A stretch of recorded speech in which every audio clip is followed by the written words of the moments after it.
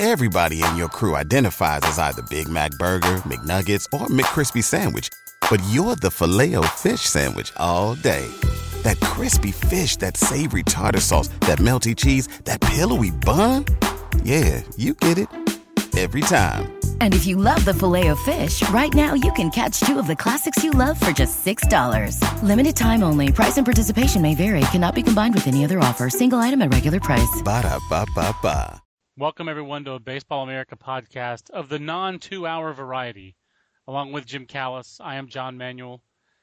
Jim, I hope you got some caffeine in you. I know you're not a coffee drinker, but a late night last night with the draft signing deadline. I think we'd all appreciate it if the draft signing deadline, Jim, were moved to like 4 o'clock in the afternoon like they do with the trade deadline. That would make a lot of people happy.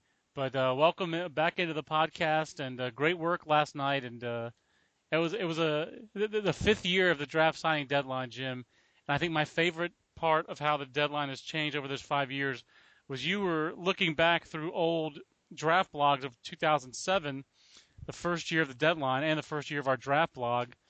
And I found the post that said that, and then there were 8, and at 11 a.m., so 13 hours before the deadline that morning in 2007, you said, well, now that Porcello and Bumgarner are signed, we've got 13 hours till the deadline, and there are 8 unsigned first-round picks.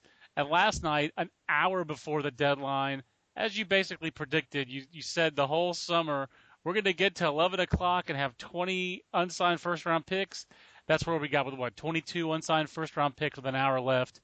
And 23. Yet, I think it was 23 because 22. I'm quibbling, but I actually think it was 23 unless I'm miscounting here on my spreadsheet. So, well, either way, we had 23 unsigned first-round picks with an hour to go, and yet we had one first-round pick who did not sign. I think we both.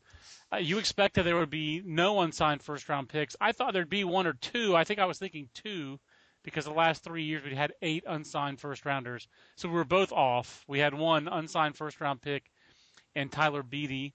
Our own Aaron Fitt has already spoken to Tyler Beede, the Massachusetts prep right-hander who is going to Vanderbilt.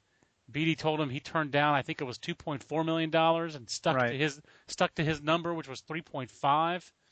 So let's start there with our one unsigned first-round pick, Jim. I guess if there was going to be an unsigned first-rounder, a guy going to Vanderbilt, that one made some sense. He was one of the handful of logical guys who wouldn't sign. But what do you think about him not signing and the Blue Jays' overall approach? I don't think they got to $17 to $20 million, but they spent a lot of money last night. Yeah, I think all the ingredients were there. And I think we talked about this, the possibility there would be an unsigned guy perhaps, but it was hard to necessarily pinpoint who it would be. But the ingredients were there. He was committed to Vanderbilt. There was talk that there were teams behind the Blue Jays who were promising him a bunch of money had he fallen to hit them in the draft, which he didn't. That complicates matters. There were rumors he had a pre-draft deal with Toronto, and I've had people tell me they think it's true. I've had people tell me they think it's untrue. But like I said, I had people tell me they think there was a deal, and MLB was coming down on him about it, and so it was pulled off the table. And then you have the way that the MLB was just putting the slow on letting teams negotiate with players, not authorizing them to make overslot offers till the last second. And, going into, I think Tyler Beede also told Aaron Fitt his asking price was 3.5. And going in, I think, an hour or two before the deadline, the Jays were at about $1.5 million, and the Beedes were at 3.5.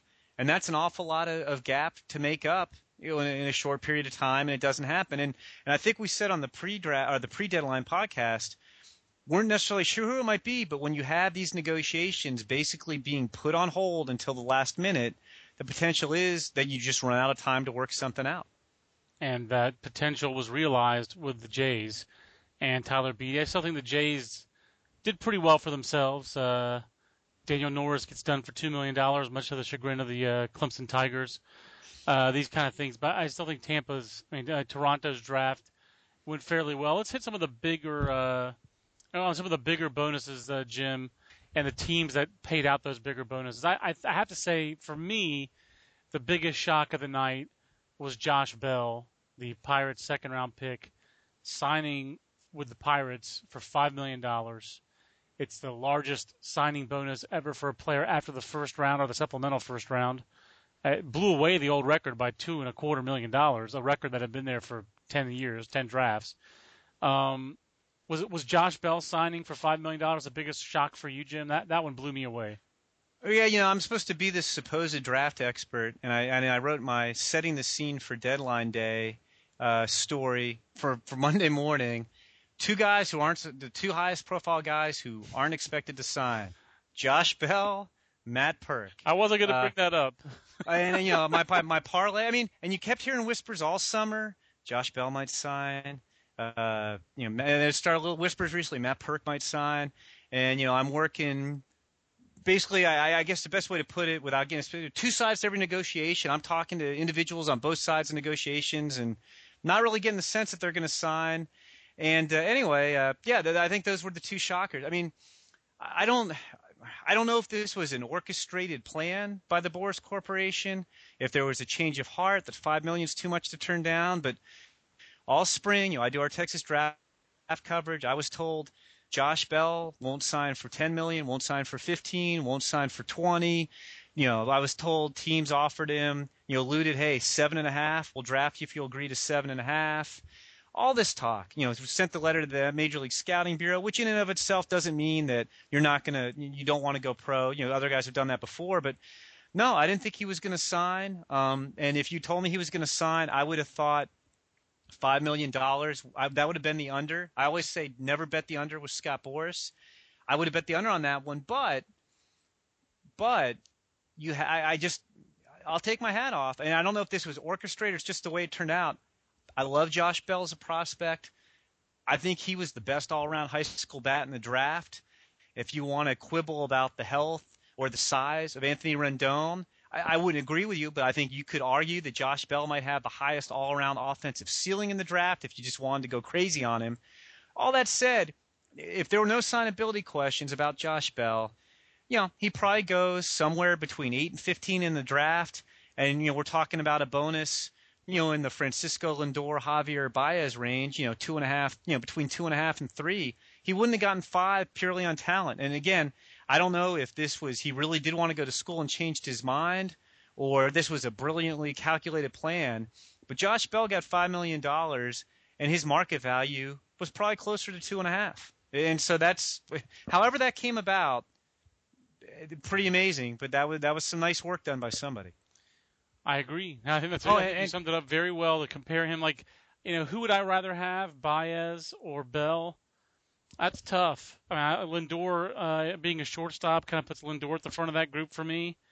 Baez sounds like he has similar offensive upside to Bell, with a few more question marks off the field, maybe, or just in the nebulous makeup. Not a great teammate. That's been thrown at Baez.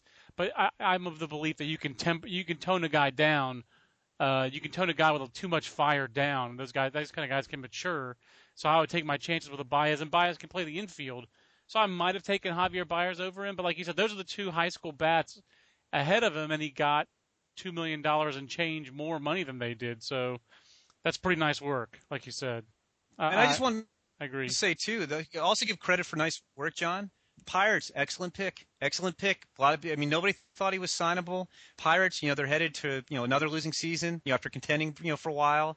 And they stole a guy who should have been a top 15 pick in this draft with the 61st pick of the draft.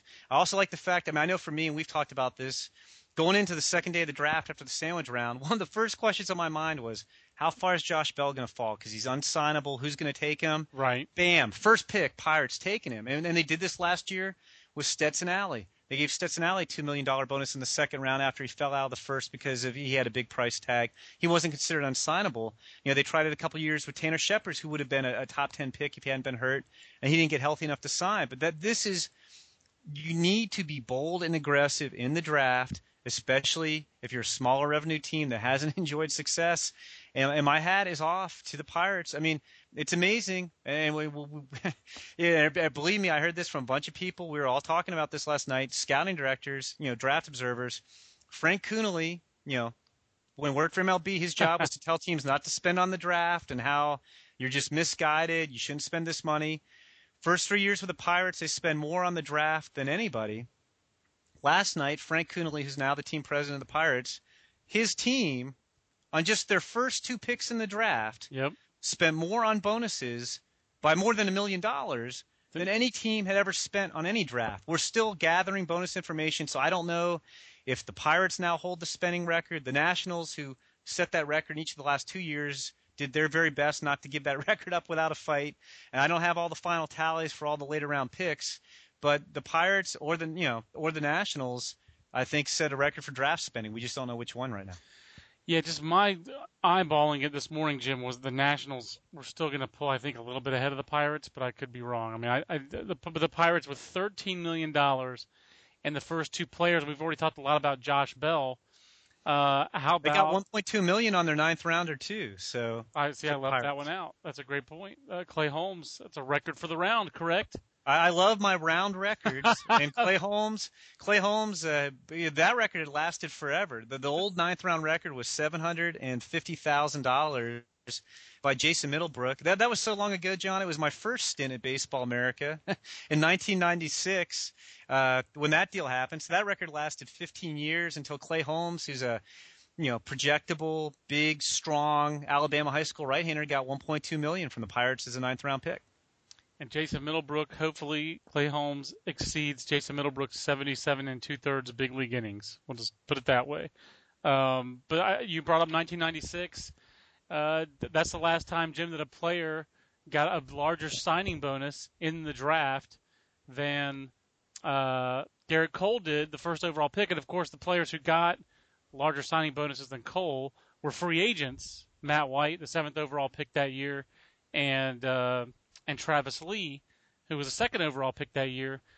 So Garrett Cole gets the largest signing bonus in draft history, and that one was kind of nifty too. He's a Boras Corporation client, and Jim, I was impressed by the fact that obviously I think if you're a college pitcher, we've come to expect first-round elite college pitchers are going to get major league contracts, and if you're Garrett Cole and you have Steven Strasburg type grades on your stuff with your fastball velocity, your breaking ball.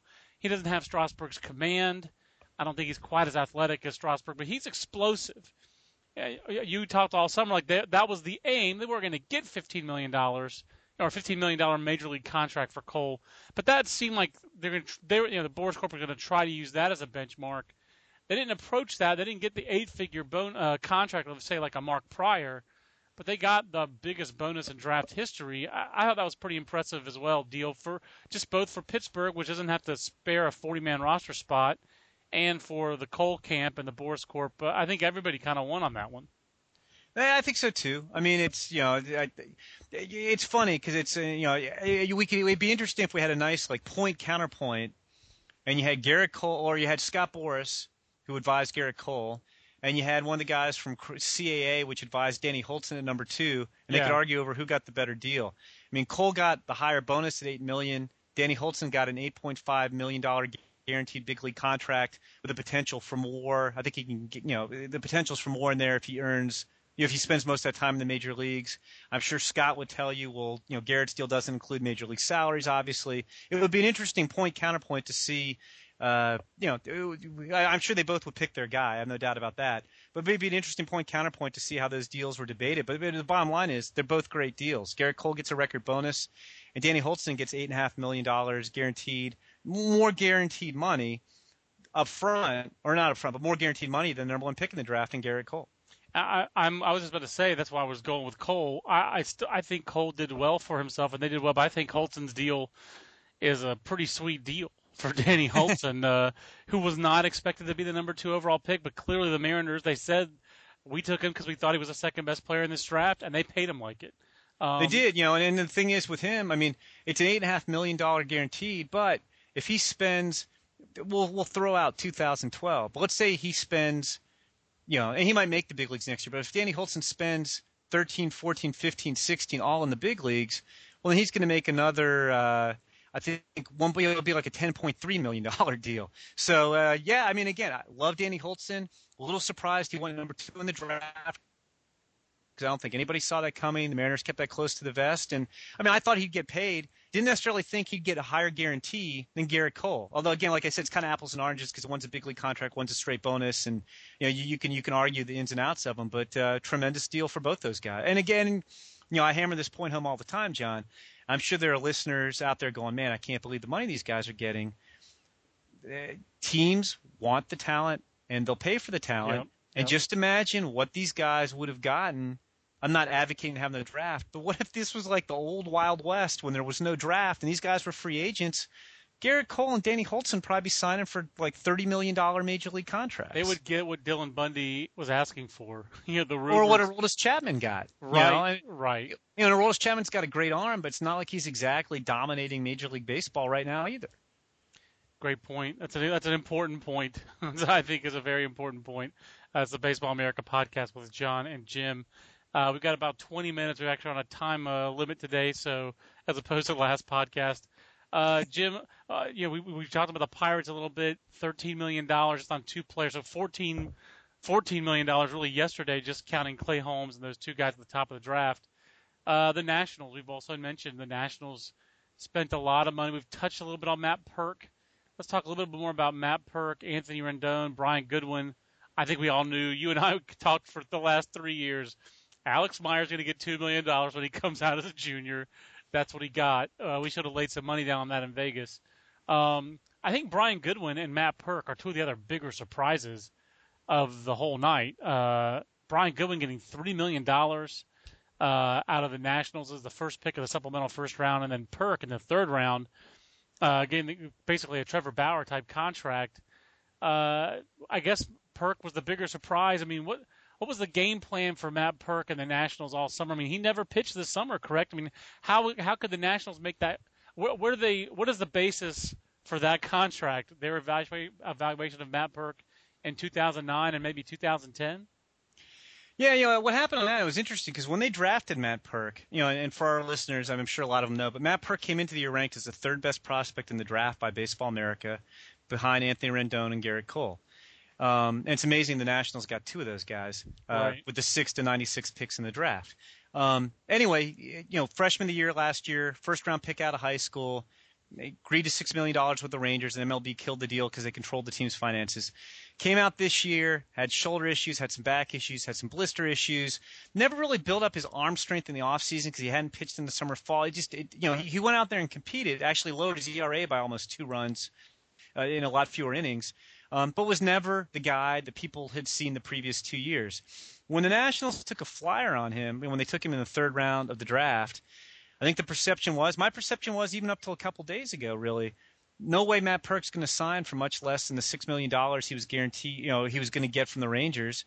And when the Nationals took him, John, Mike Rizzo was quoted as saying, we're going to evaluate him in the Cape Cod League. Well, rather than wind up pitching in the Cape Cod League, Perk and his advisors at Select Sports decided he'd be better off, basically just doing a lot of, I don't know if it would be rehab work, but more like strengthening work, just trying to get back and get back to where he was rather than trying to do it in game situation, just with a lot of workouts at his home in the Houston area.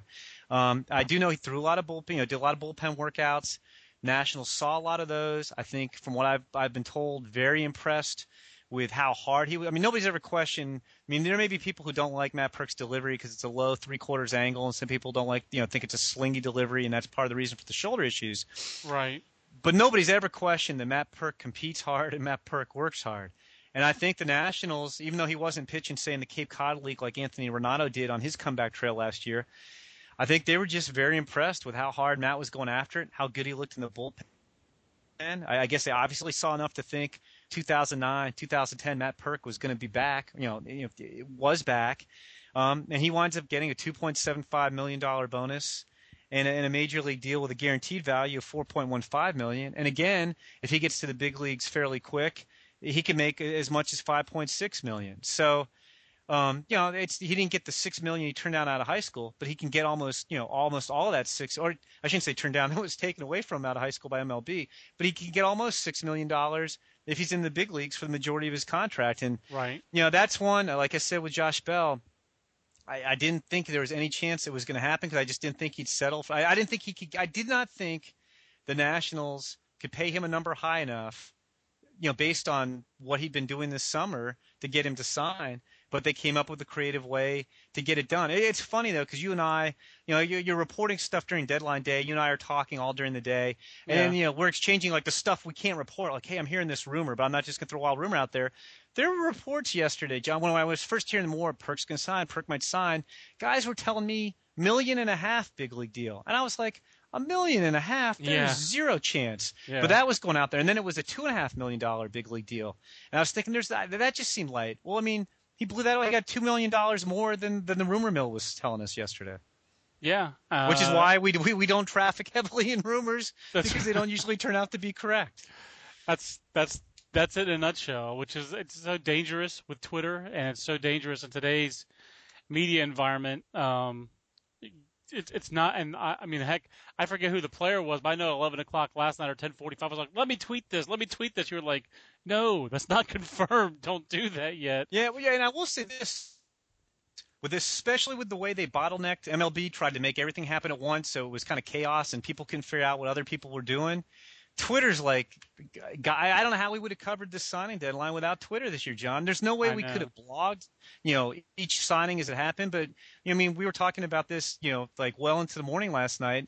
The deadline hits at 12 Eastern, and, also, that's starting about 11:58. My phone, my instant message, my email, it's like bing, bing, bing, bing, bing, like deal after deal after deal people are telling me about. And I think I typed for 20 or 25 minutes straight, took no break. Other than that, I answered a couple phone calls too, and all I was doing was like typing in deal. That's it. But like I said, I mean, Twitter, this could be a whole nother podcast. But Twitter, it was like a godsend. It's the best way to give out these like burst after burst after burst of news, and it was like 20 minutes of news nonstop. And thank God for Twitter. So it was frenetic last night. Yeah, that is for sure. It was frenetic. It's the Baseball America podcast with John and Jim. Let's touch on a couple other clubs. We talked about the Nationals, Jim. What other clubs impressed you as far as sealing up the deal on the deadline last night and making an iffy, not iffy, like a team like the Brewers, for example, and the Diamondbacks, teams that had multiple first-round picks, get all theirs done. I guess it didn't seem like there was any team that really would say they had a disappointing night. A few players got away. Let me try to phrase a question in a more specific way. Were there some players who didn't sign who you really thought would sign besides a Beatty?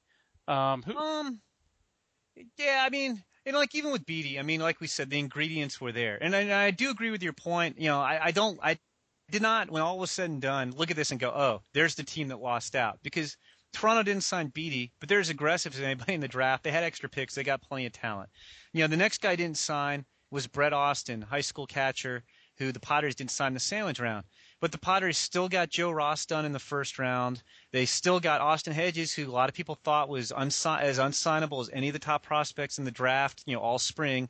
They got him done in the second round, plays the same position as Brett Austin. And they signed Michael Kelly in the Sandwich round, another pitcher. So I think, sure, they probably would have loved to have Brett Austin, but they get the pick back, and they got plenty of talent.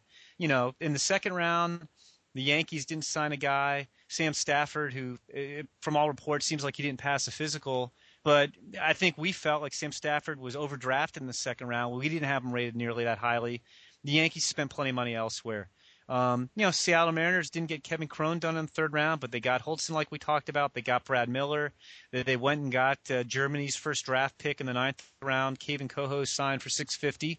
So they made up for it other ways. I really don't think there's a team. The Rockies didn't sign Peter O'Brien in the third round, and I'm sure they would have liked to sign him, but he went where he should have gone in the draft. They didn't work it out. They signed other players. So be it. I don't think there's any team that's sitting here this morning going, oh man, we blew our draft. We didn't get the job done. I know the Marlins really wanted to go get Connor Barron in the third round. Right. They offered him $1 million, and he turned it down. And if you're a team and you offer a third round pick $1 million and he turns it down, and you respect the decision, but I don't think the Marlins have never paid that kind of money to a pick that late in the draft. I don't think the Marlins should feel bad this morning. They did everything they could to try to get Connor Barron signed. I was really shocked that Connor Barron turned him down $1 million to go to Southern Mississippi. I think Southern Miss had a big night. Let's take some of the Twitter questions that we had at John Manuel BA and at Jim Callis BA, and we'll wrap up the podcast. Joe Lacates, who visited the home office here this week, steady podcast listener and fan, not holding us. You should have had him as a podcast guest, John. I probably should actually, but I'm not. He said I'm not holding you guys to it. But where does the national system rank after this haul? And I would say, Jim, Mike Rizzo's quote to the Washington Post that I saw was, "We're the talk of the industry right now." And I would say, that's hilarious. A, B, I still think you have to say with Bryce Harper, Anthony Rendon, Matt Perk, Brian Goodwin, Alex Meyer, Matt Perk. That's the top AJ five. Cole, throw AJ Cole in there too. Absolutely, $2 million AJ last Cole, year. Sammy Solis. I know they like the Robbie Ray kid from last year too. That's a top Brad five. Peacock merged. It's a top five farm system. I'm not going to say that. To me, the Blue Jays and Rays are still the top two farm systems off the top of my head. But the Nationals are right in there. When you talk about impact talent, if I had a little more faith in Alex Meyer, maybe a little bit more faith in Brian Goodwin, who I like, and a little more faith in Matt Perk's health, that would be maybe my number one farm system. But they're in the top five for me right now. Yeah, I don't think I'd quite put him number one. And I always beg off these type of questions mid-season because it's so hard to answer until you stack them up. Definitely top 10 organization. Very well could be top 5. Again, it's hard to know how I remember last year we were talking about the Reds, and I like their system, but I didn't think it was, an elite. I didn't think it was like, one of baseball's best systems. And then we come around and we're lining all the organizations up. We're doing the prospect handbook, and I'm like, I really like the Reds. John, when we were talking about I should have listened to John because I really like the Reds farm system a lot more than I realized. Yeah. So yeah, I think they're somewhere in that 5 to 10 range probably for me. Let's see. We've also got assuming hard slotting is a pipe dream. Other options in next year's CBA agreement to ease deadline craziness? Asks, whoa, doctor. Well, I do think that hard slotting is not going to happen. What MLB would have to give up to get it, if they could, I think would be too much. The union doesn't want it. It would just create more problems. I think we're not looking at a lot of remedies. Short answer: the best thing MLB could do to make the draft run smoother is to leave it alone. The more they try to do things, the worse they make it. I think we'll get an earlier signing deadline. I think that'll be fairly easily negotiable. July 15th, July 1st, somewhere in there. Other than that, I don't know if there's a whole lot of remedies that are going to come out of the CBA. You may have trading draft picks, you may not, but that's going to create as many problems as it solves. There are going to be times where it'll be great for a team to trade draft pick. There'll be time where an agent's leveraging a team to make them trade the draft pick. I agree. I'm against trading draft picks, Jim, and the reason why is other leagues trade draft picks because they don't have prospects. Baseball doesn't have to have trading of draft picks just because other leagues have it. They have minor leaguers. That's what they use. I don't understand why there's that disconnect, and I don't see just what you said. Trading of draft picks will create just as many problems as it might solve. So it would create more interest, but it's not going to solve anything. I think the only other thing actually I don't see how it creates any more interest in the draft. There's not as much interest in the baseball draft as say the football draft. I do think there's not interest in the football draft because of trading. No, not because of trades. I'm just saying I think it would be interesting, maybe because I covered the draft and you covered the draft, if the Yankees traded, I don't know, Phil Hughes to get the number 5 pick in this year's draft or something. To me, the fact that there is not trading of draft picks and that the prospects are what gets traded instead, that's what creates interest in prospects. There'd be no interest or much less interest, I think, in the minor leagues and in prospects, if they were trading of draft picks. But that's a whole other podcast. But I'm against. I think the knee-jerk reaction of people to say, "Oh, we should trade draft picks." Why don't they? If other sports do it. They don't even think of that. Other sports don't have minor leagues. It's a big difference. Right. If in the NFL, if they could trade the rights to some sophomore in the SEC for an NFL level player, they'd do it in a heartbeat. No, you're right. And I was going to say one other thing, just getting back to the CBA question. The other thing that might change, I don't think it will have a great effect on how guys sign or anything. But one thing that might happen, we may see a change in the free agent compensation rules. That would result in perhaps fewer free agent picks, which I think would be good. Fewer compensation picks, which would be good. If you have a situation like this year, I mean, granted they took Josh Bell and it worked out, but the Pirates, worst team in baseball, they get the number 1 pick. They don't have any rated free agents they lose. In a lot of cases, the teams don't feel like they can offer arbitration even if they do have free agents that are going to get compensation, and so they don't get the picks. So the Pirates pick 1.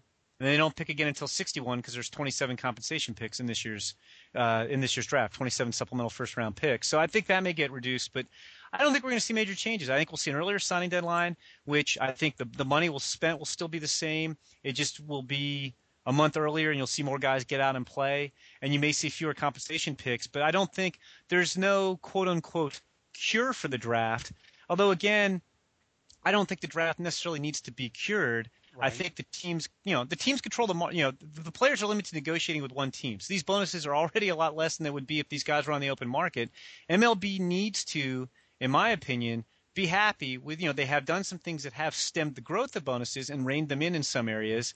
And instead of being happy with what they've done, they get upset that they can't control every bonus. Well, you're not going to stop the Pirates from paying Garrett Cole $8 million, or the Mariners from paying Danny Holtzman $8.5 million, or the Diamondbacks for giving Trevor Bauer $4.4 in a guaranteed deal and Archie Bradley $5 million, because teams want talent and they're going to do that. You should be happy you've controlled what you can control and be done with it, although I don't think the commissioner's office shares my view on that. I wish they would, but I completely agree with you. Wrapping up the podcast, we've got a couple Padres questions. Rick Wolfson and Woe Doctor both asking about the Padres. One asking, what was the Padres' final offer to Brett Austin? And another asking about thoughts on the Padres draft in general. Will any of their draft picks make the top 100? I'll tell you, I think it's amazing, Jim, that Corey Spangenberg was the first rounder to sign, got a $1.8 million, is already in low A, and Brian Goodwin, who, the consensus in Florida in the junior colleges was, Goodwin's a really good prospect and he's got upside, but people liked Spangenberg better. Goodwin gets $1.2 million more dollars than Spangenberg. I think Spangenberg's in the top 100. Who else on that Padres list might crack the top 100? And what do you think of their draft performance overall? I like their draft. I don't know if they necessarily have another top 100 guy besides Spangenberg.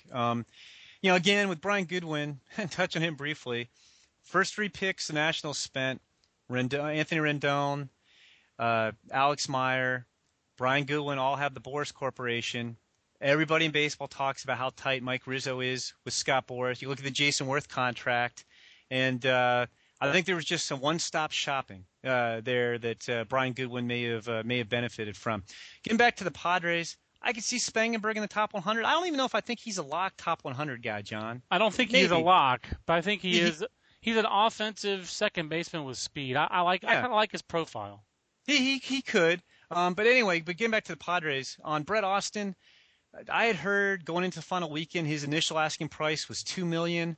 I believe they got to seven figures on him. I don't know how close they came. I like their draft.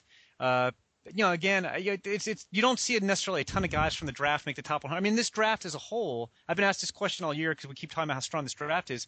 The draft as a whole is probably going to have maybe 15 players, maybe 20 tops to make the top 100. Right. Guys come out of the draft. So, I mean, you aren't generally going to have a lot in a given draft make the top 100. But, right. I mean, just rattling through these guys from the top. You touched on Spangenberg. Athletic, very good bat. Joe Ross, ball comes out easy, 91, 93. He's got good bloodlines with the brother in the big leagues. Michael Kelly, real interesting, big-bodied, strong-arm pitcher. They got him in the sandwich round. Jace Peterson, one of the more athletic college players available. Shortstop / cornerback on McNeese State's football team.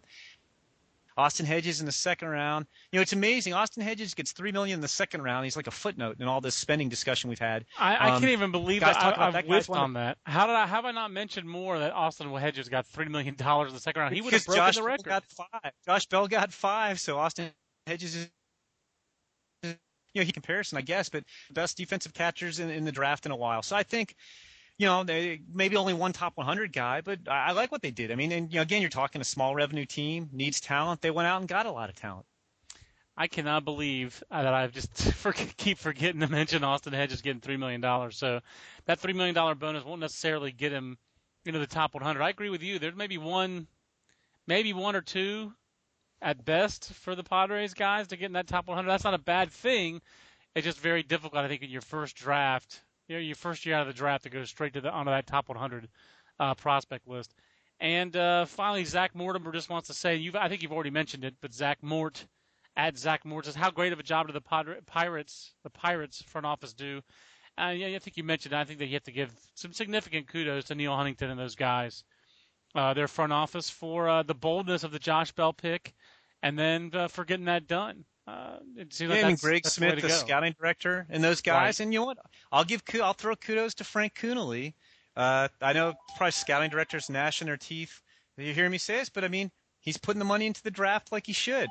And as we touched on, we don't have to go over Josh Bell again, but as we touched on with Josh Bell, I really don't think there was any shenanigans there on the Pirates' part. I think they took him hoping to sign him, and they got it done.